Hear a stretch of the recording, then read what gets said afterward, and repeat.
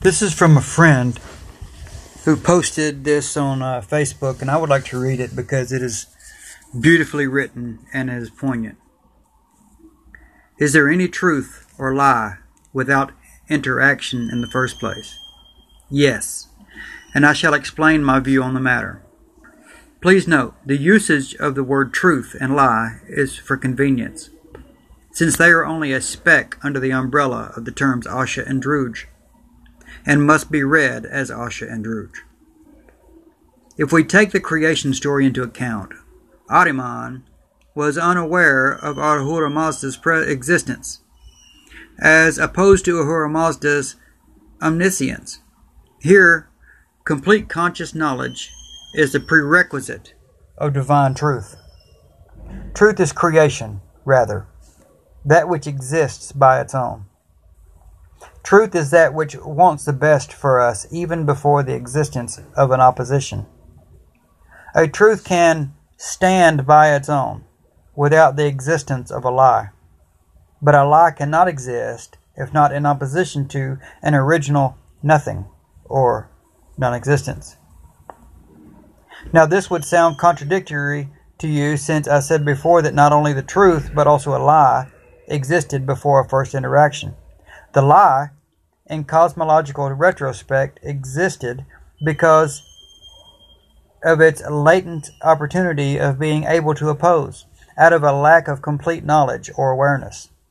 This is why, even though the world started with two oppositions, that which exists, truth, will not continue to exist, or will continue to exist, but a lie cannot continue to exist. This is the philosophical dynamic of Frashokhareti within the Zoroastrian context. P.S. I like to term the truth as original existence, amongst the state of complete knowing. I have also realized that in writing this piece, I have given an explanation to one of the dimensions of dualism. Would complete knowledge discredit the very act of interaction if we look at Ahura Mazda's awareness of Ahriman as a single-sided one? I thought that this was very well written. I didn't do it justice in reading it, but let me say this.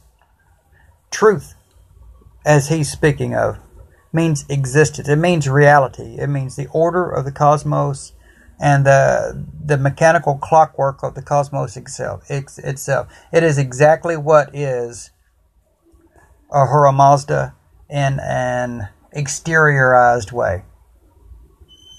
So if Ahura Mazda exteriorized his plan of creation of the universe from Menog to Getig, it then created Getig, or the material universe.